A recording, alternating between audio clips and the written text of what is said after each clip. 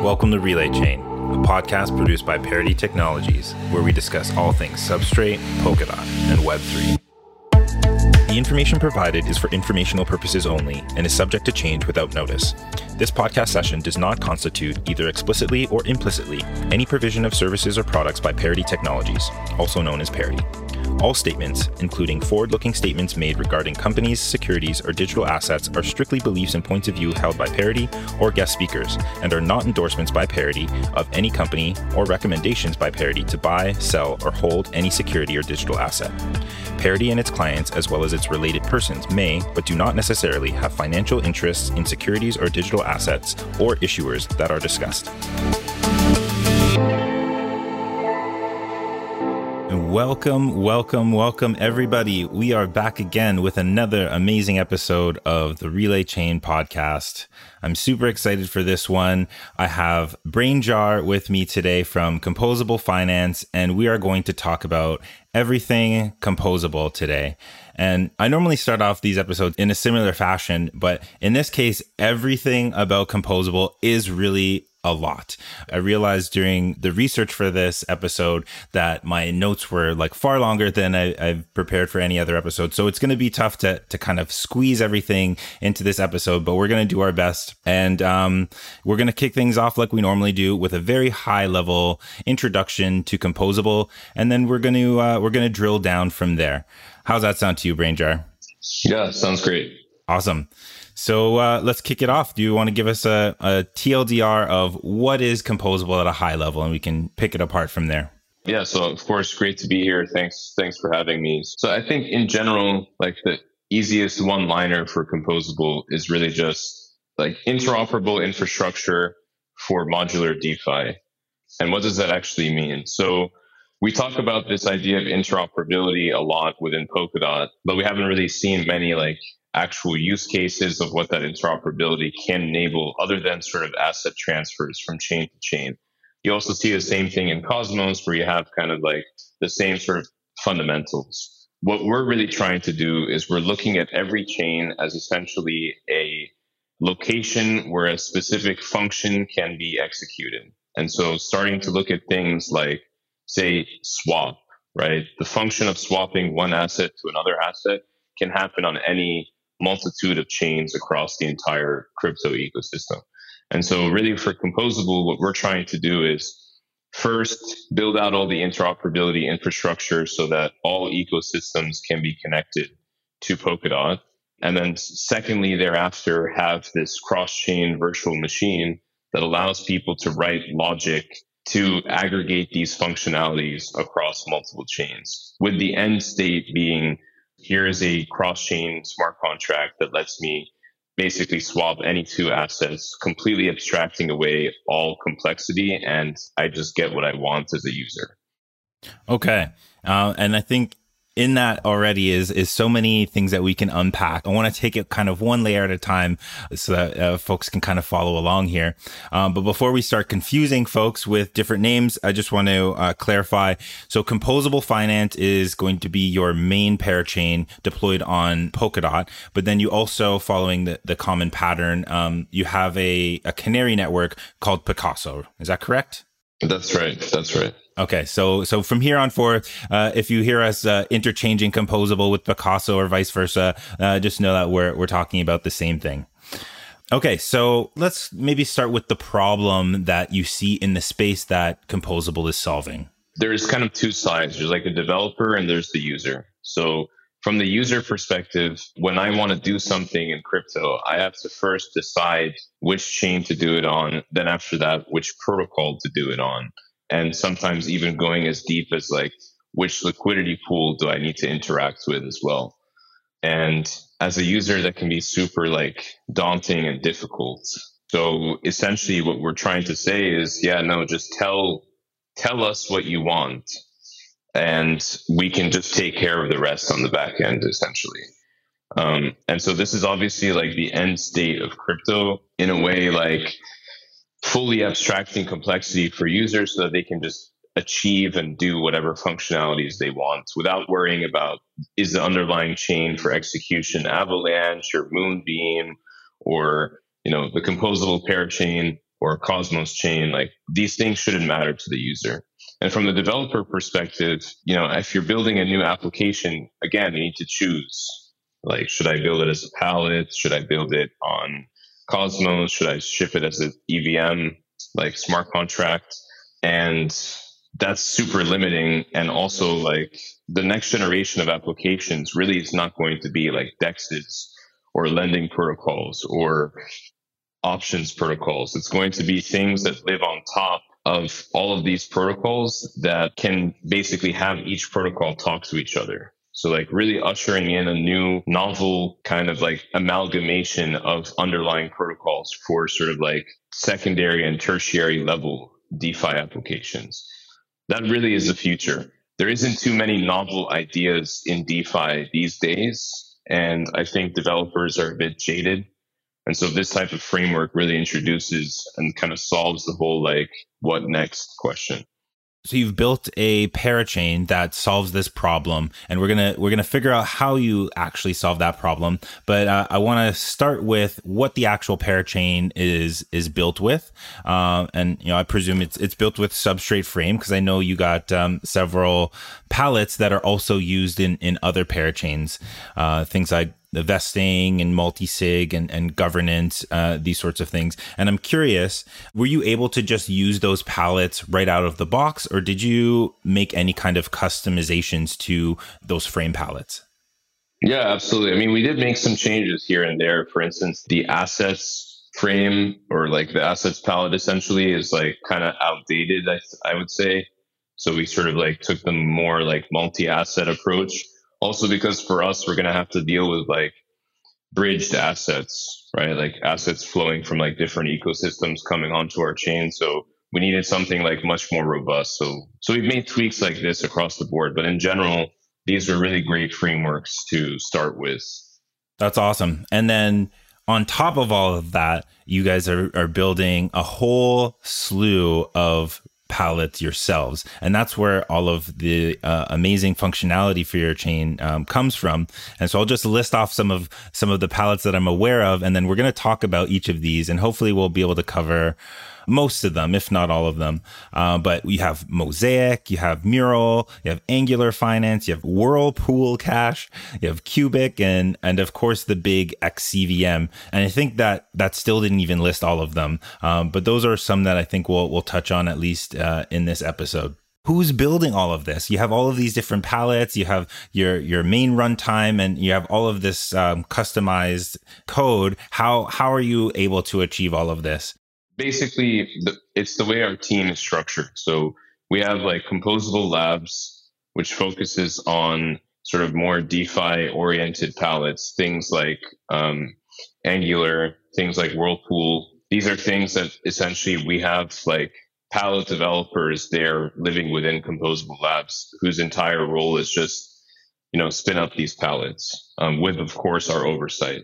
And then also, within the team itself of Composable Core, we have like an SRE sort of maintenance team for the actual chain itself and like runtime upgrades, etc. Then we have a bridging team focused on building all these bridges that we talk about. And then, of course, we have a pallets team as well. And so all in all, we're like 50 plus people, like 60 something if you include labs as well. And it's just pretty much all like engineers. Yeah, that's a pretty big number, I think, considering the space that we're in, and considering that Rust developers are pretty rare and hard to find. So to hear that you got a team that big says quite a lot, I think. Yeah, I mean, we've had to really get creative, right? Like we went into like the Rust subreddit on Reddit and stuff, and like literally poached people who we saw replying to questions. We take a very scrappy approach to recruiting. Mm-hmm.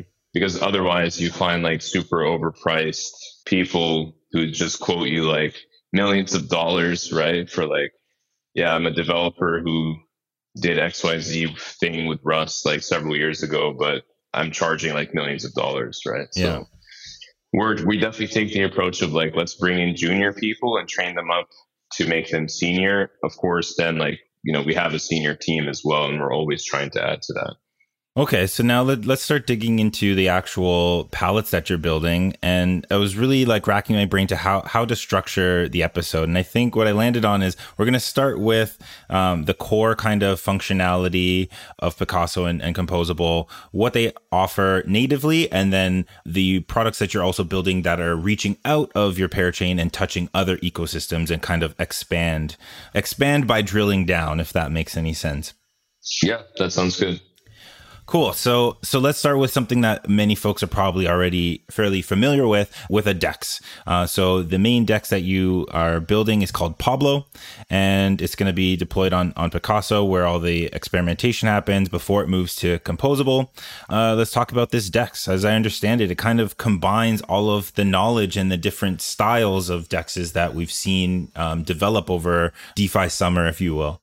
Yeah. So in general, like the only curve that we weren't able to incorporate yet into our DEX is like UniV3 style DEX, which we're actually building. We're working on that at the moment. But otherwise, this DEX literally includes like the balancer type model where like you have weights and stuff.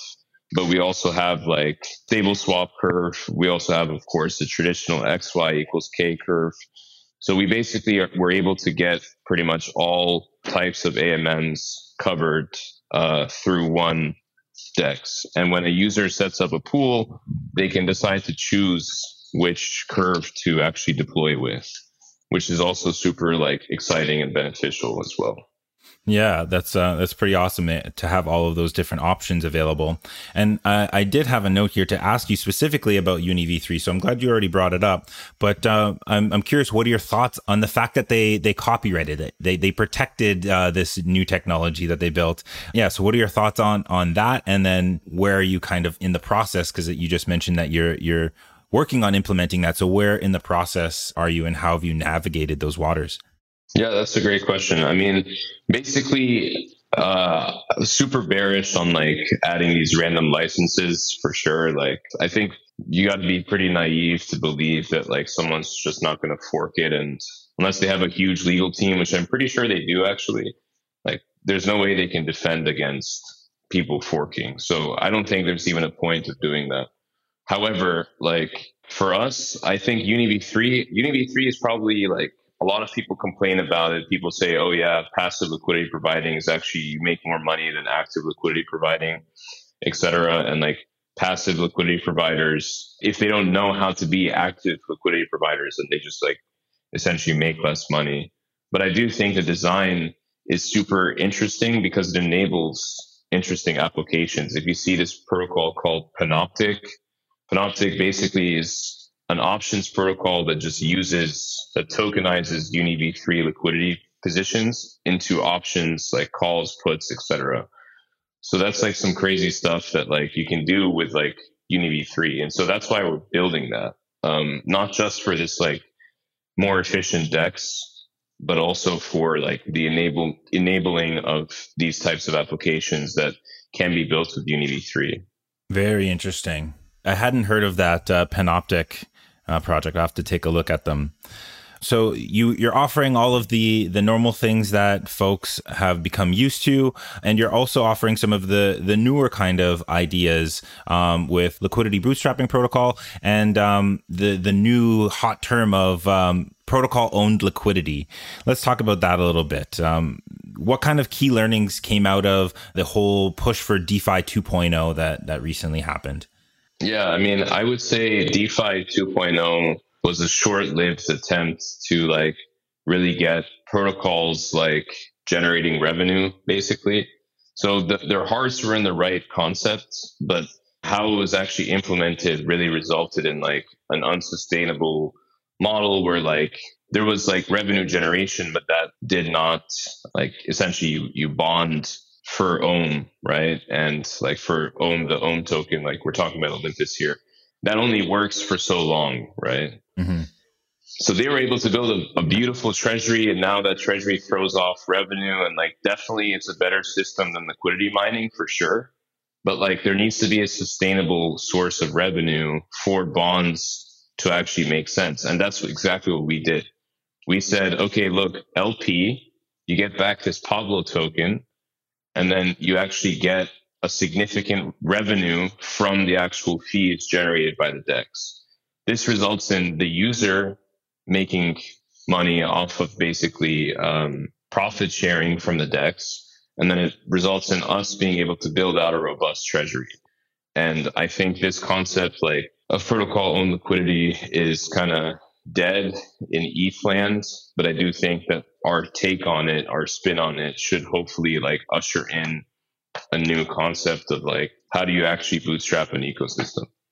Yeah, I think it's an interesting experiment that we're kind of all watching play out. I mean, I guess it's not really indicative of the space itself because everything has dropped so much, but we've also seen a pretty outsized drop in those protocols. So what kind of future do you see coming from there? Do you think it will have a revitalization or do you think something new is going to come out to kind of replace it? Will there be a DeFi 3.0 kind of thing? My thesis is I think DeFi 3.0 is going to be in ecosystems like Cosmos, like Polkadot, that are prioritizing interoperability. Let's really talk about like DeFi, right? You have the primaries, which are like things like oracles, like the actual foundational bedrock with which this decentralized system actually operates. Then you have like secondaries, which are things like lending protocols, DEXs, et cetera, et cetera. Then you have tertiaries, which are like options and like some more sort of like complex financial products. And then the highest level is like where you get to like asset management, essentially just one click invest.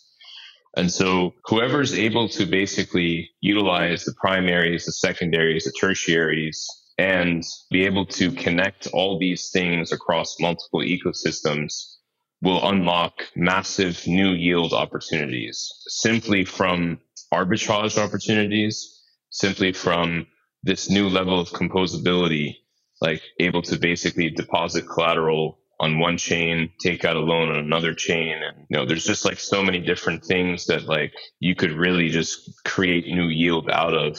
So I believe all these bedrock DeFi protocols will remain in play and will remain in existence, but it's on us to basically connect, users that are doing things on one protocol to another protocol as well, because of course, like I see this all as just like how the stock exchange developed as well. Like at some point you had multiple different markets, and basically from there, like you then had this reconciliation layer called DTCC that came in, and as a result, there was so much like finally the markets could talk to each other basically, and that's what ended up resulting in HFT and things like dark pools. And then eventually you got this situation where like Robinhood could actually tap into this type of infrastructure. Without this amalgamation and without the markets being able to talk to each other, we would have never had Robinhood. So I do think that the future and DeFi 3.0 is ushered in by primitives where you can essentially deposit money and have it flow from market to market to market within the crypto ecosystem. And that's essentially what Composable is set to do. So potentially Composable is a part of DeFi 3.0, the next kind of wave. But it all starts with these primitives, like you've been saying. And so Pablo being a very important primitive. Let's talk about some of the other primitives. Next up, let's talk about Cubic. Can you give us an ELI 5? What is a vault and how does it compare to multi-sigs? Yes, perfect. So basically, a vault is like a permissionless system where basically you deposit in money and the only person who can withdraw this money is you. So it's like a fully, like nobody controls this contract. This is at least in EVM land, right? No one controls this contract, and it essentially serves as like a bank without the banker. Like you deposit your cash in there and you're the only person who can withdraw it. But it also allows for interesting money management things, right? Because like similar to how you deposit your money into a bank and it gets moved around and stuff. In this case, like you throw money into like a USDC vault on Yearn Finance. Like they're going to go hunt for yield with your USDC, but it's done completely permissionless. And it's controlled by like this infrastructure of smart contracts. So for us, we said, okay, this doesn't exist in Polkadot right now. Like the concept of a vault just simply is not there. So how is anyone going to do like money management? So that's what we built. We built Cubic specifically to enable people to build Yearn Finance like projects. Maybe an example would help. Say, so I as a person could come along and create a vault, and what parameters am I able to put on this vault? Yeah, for sure. So basically, say you wanted to build a Yearn Finance on Picasso. That basically just you throw money into it, and users can then just start earning yield by having that deployed into, say, like Pablo or Angular or like any of these yielding sources. The way it would work is, as a developer, I would basically spin up logic, whether you do it as a pallet or whether you do it as an XDVM contract. We're not going to get into that. But basically, you spin up logic and you essentially like initiate the instantiation of like a Cubic vault that allows anyone to deposit assets into that vault from the chain.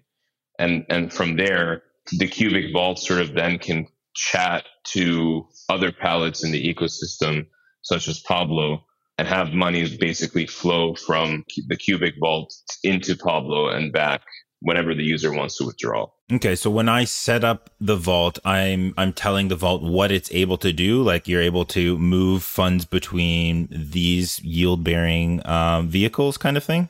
Exactly. Yeah.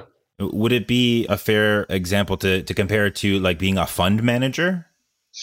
Effectively, but like you're not actually doing anything, right? Like you essentially set up the parameters and you just let it run on autopilot, basically. Okay. That's not exactly true because like there's these things called keepers, which like technically is some sort of off-chain component to like, you know, if the APY on the pool goes super low, like instructs Cubic to essentially move the funds to another pool, for instance, if the APY goes below a specific threshold. But we're not going to get into that. But that's basically the idea. Okay, so you can, through the magic of smart contracts, program a vault to do various different things according to the rules so that anybody that's participating in them will be able to see those rules before making a decision to enter. That's right. Amazing. I'm sure we could continue talking about Cubic, but we got to move on to the next module of many. Let's touch on Apollo. I think now would be a good time to talk about oracles, because this is how a lot of DEXs need to get information, or just any blockchain really need to get information into them from the outside. So let's talk about your development of Apollo. I think basically when we set out to build something like Angular, we quickly realized, okay, we don't have a single oracle.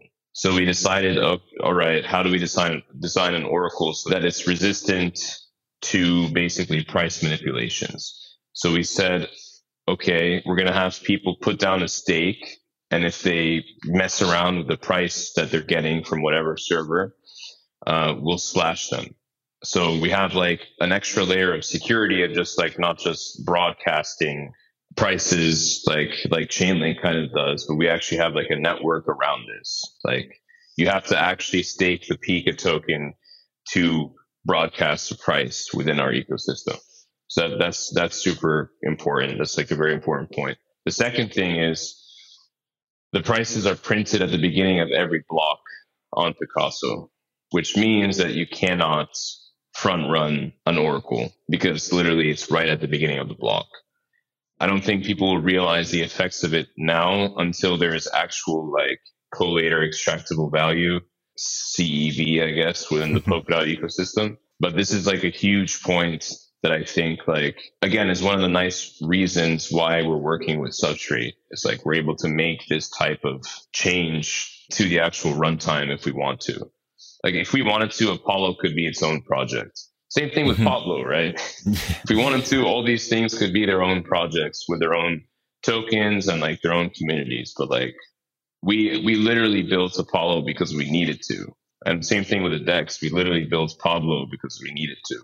I don't think that can be overstated, what you just said there, that each of these being pallets in and of themselves are contained pieces of logic that could be a standalone thing, but could also be plugged into another parachain's runtime, but are also composable and are able to connect to each other and build this interoperable future that we have been talking about for many years now. Exactly. So you've built Apollo to be MEV resistant, and like you said in Polkadot, it would be collator extractable value, CEV. Is this possible? And like, what mechanisms do developers have to kind of limit the risk or manage the risk of extractable value? I think it actually goes beyond CEV, right? So like in theory, Oracle manipulations are pretty easy, right? Like, so let's just take a hypothetical perspective, right?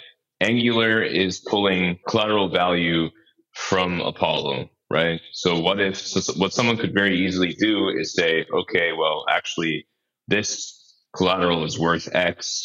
And then Apollo basically you use the price that was printed from the previous block to value the collateral, at the current block. And what if that collateral goes down 99.9% in that very short period of time, which can happen, right? You're essentially screwed because then the lender gets completely wrecked, right? Because now you've taken their funds, but the collateral value has plummeted. So printing the prices at the beginning of every block and making sure that anyone that's querying Apollo directly from the chain is basically doing this after Apollo has done its thing at the top of the block provides a ton of protection. Again, this is a design choice that really matters for edge cases, but these edge cases do happen, right? And that's how you lose hundreds of millions of dollars in DeFi. Very interesting.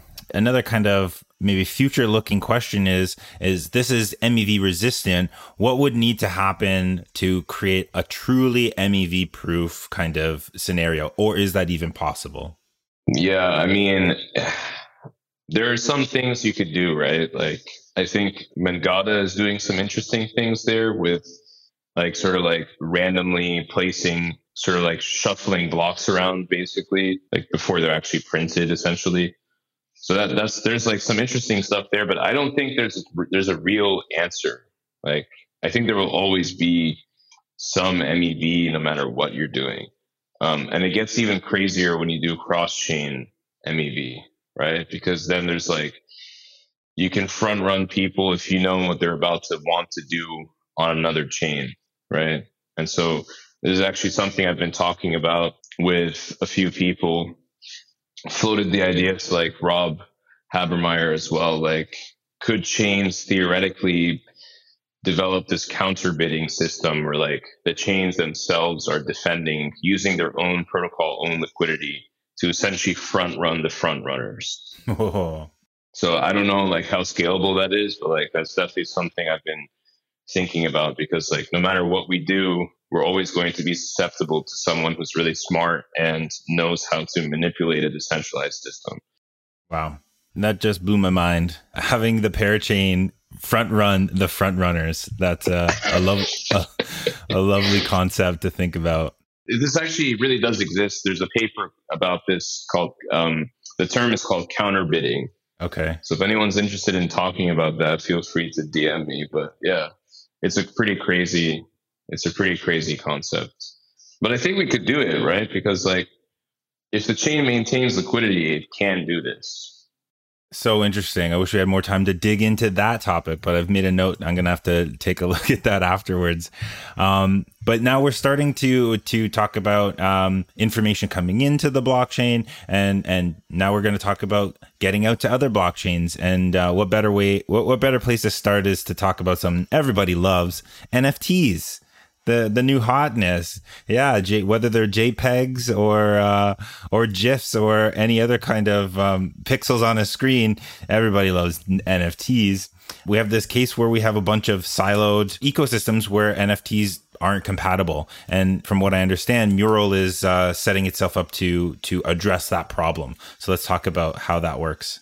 I'm glad you brought this up because it's very underhyped. I think the way this works is essentially Vitalik put out a spec for this a while ago. He was so you lock up an NFT on one chain and then essentially just print it on the other chain.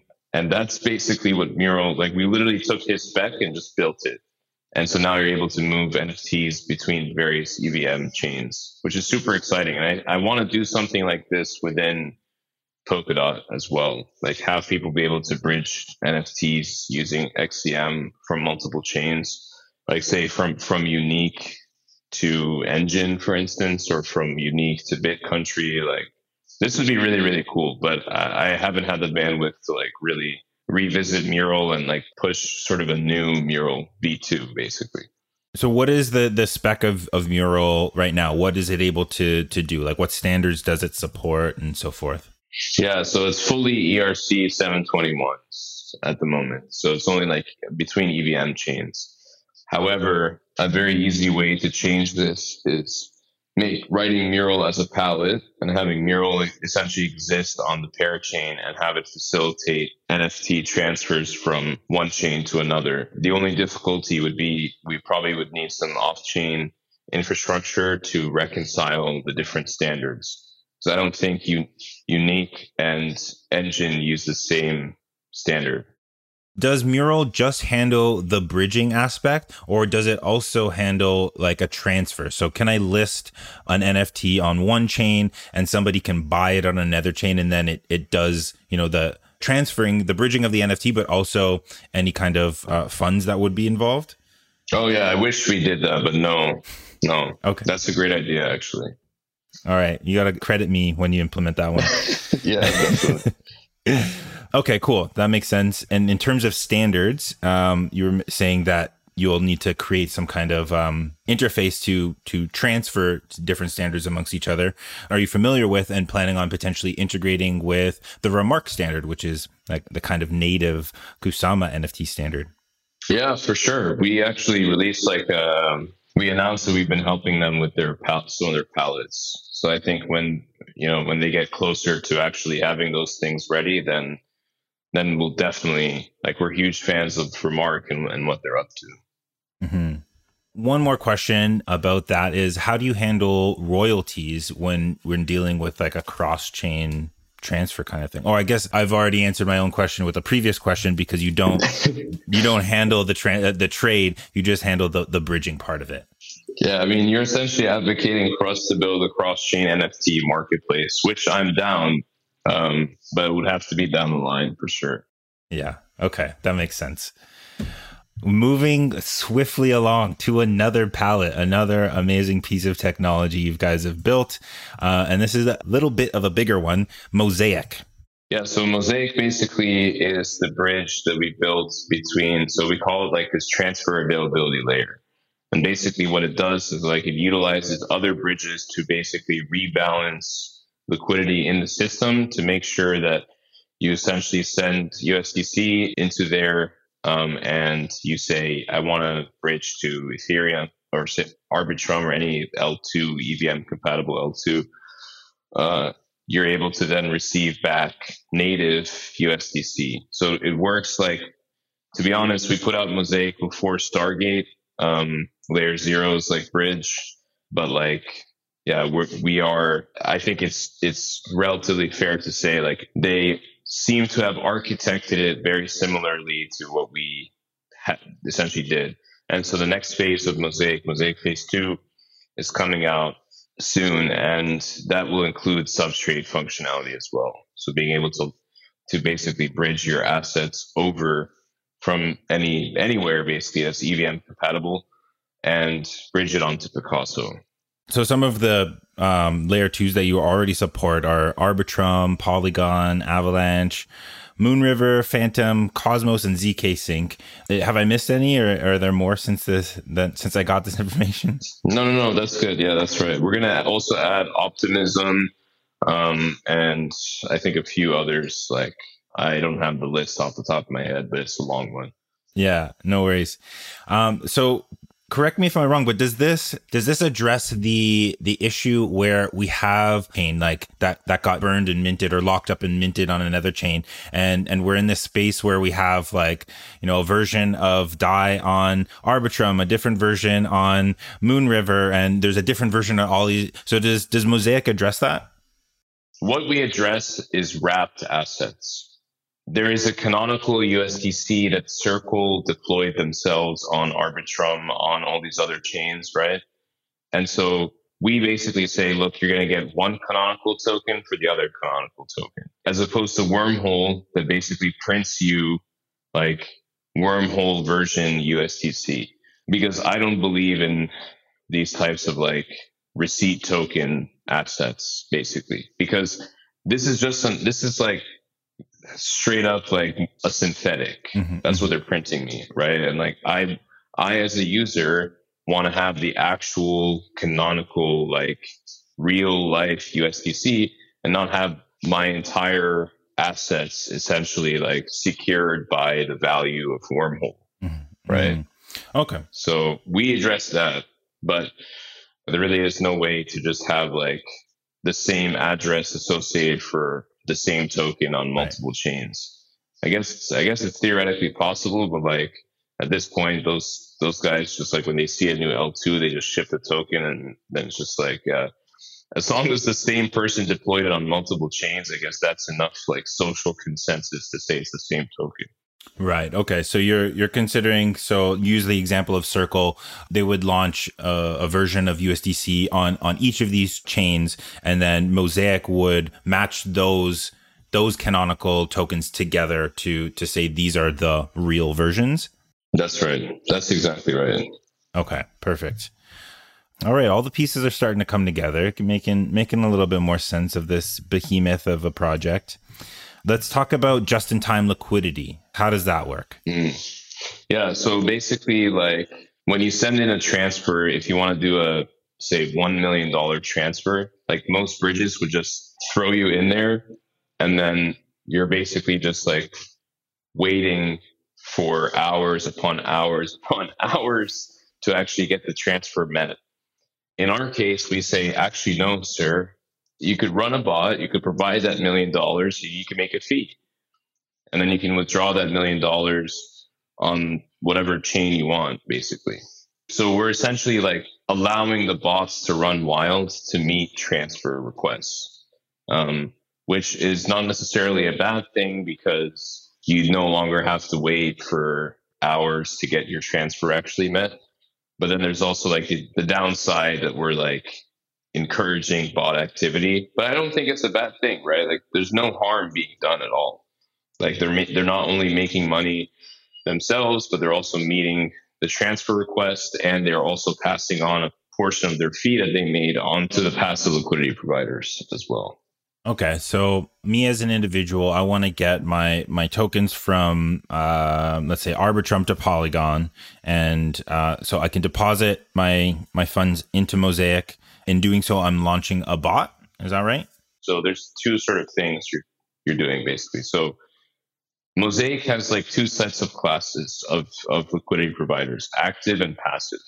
The passive guys basically just provide liquidity on any chain and just make money from the fees accrued from bridging, right? And then as a bot, I'm basically front running these passive liquidity providers and saying, hey guys, I'm going to come in and provide liquidity for this specific transfer.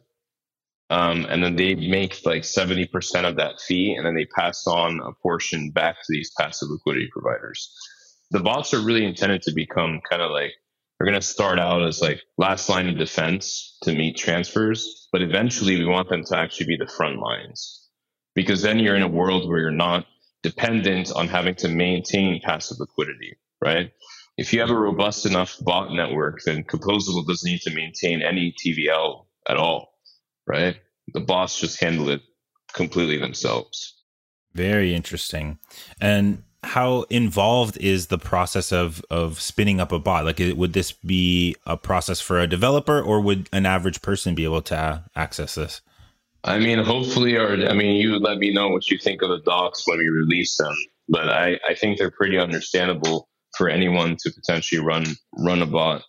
Yeah, I mean, it really just depends. Like, I would say it's probably going to start out just mostly developers, people who know how to do MEV and searching and stuff like that. And then over time, I would love for anyone to run a bot. Okay, cool.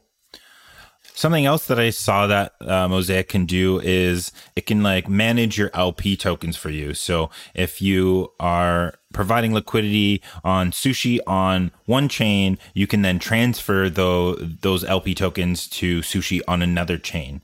How does that work? Yeah, wow, you really went pretty deep here. Yeah, so basically we figured out the math for how to do LP transfers from chain to chain.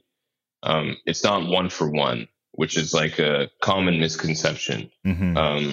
So basically it's like, so if I see, for instance, that the APY is higher on one chain than another for the same liquidity pool, if I bridge my LP tokens from one chain to the next, then essentially I'm transferring my liquidity provisioning position, right? Mm-hmm. So if I bridge my, say, 3 curve from one chain to another, now I'm getting the fees and the APY of that pool. Right. So it works exactly the same way as Mosaic. It's just another asset type that we just support. That would also require liquidity providers to provide liquidity for liquidity providing tokens. Does that make sense? That's true. That's the limitation, right? Like it's hard to get people to do that, but like maybe we can get people to do that. We're not really, I think initially we'll push just like standard assets, Yeah. And then over time, I do want to support LP tokens, definitely. And that is where we're going to end this episode. But don't worry, we have another info-packed episode coming for you right around the corner where I continue my conversation with BrainJar and we unpack some more of the other modules that they're building like Mosaic, XCVM, Centauri, Angular, and Whirlpool Cash. So if you're interested in any of those topics, keep an eye out for our next episode. And until then, take care. Thanks for joining us this week on Relay Chain. We'd love to hear your thoughts on the subjects we talked about today. So please reach out to us on Twitter @RelayChain or by email podcast@parity.io. The team at Parity has some of the brightest minds working towards building a robust and inclusive ecosystem that puts power back into the hands of its community members. With cross-chain communication as a primary goal, we aim to break down the tribalistic barriers that have formed throughout the blockchain industry. If you want to learn more about what we're building, or if you want to join our team, visit our website at parity.io and sign up for our newsletter at parity.io/newsletter.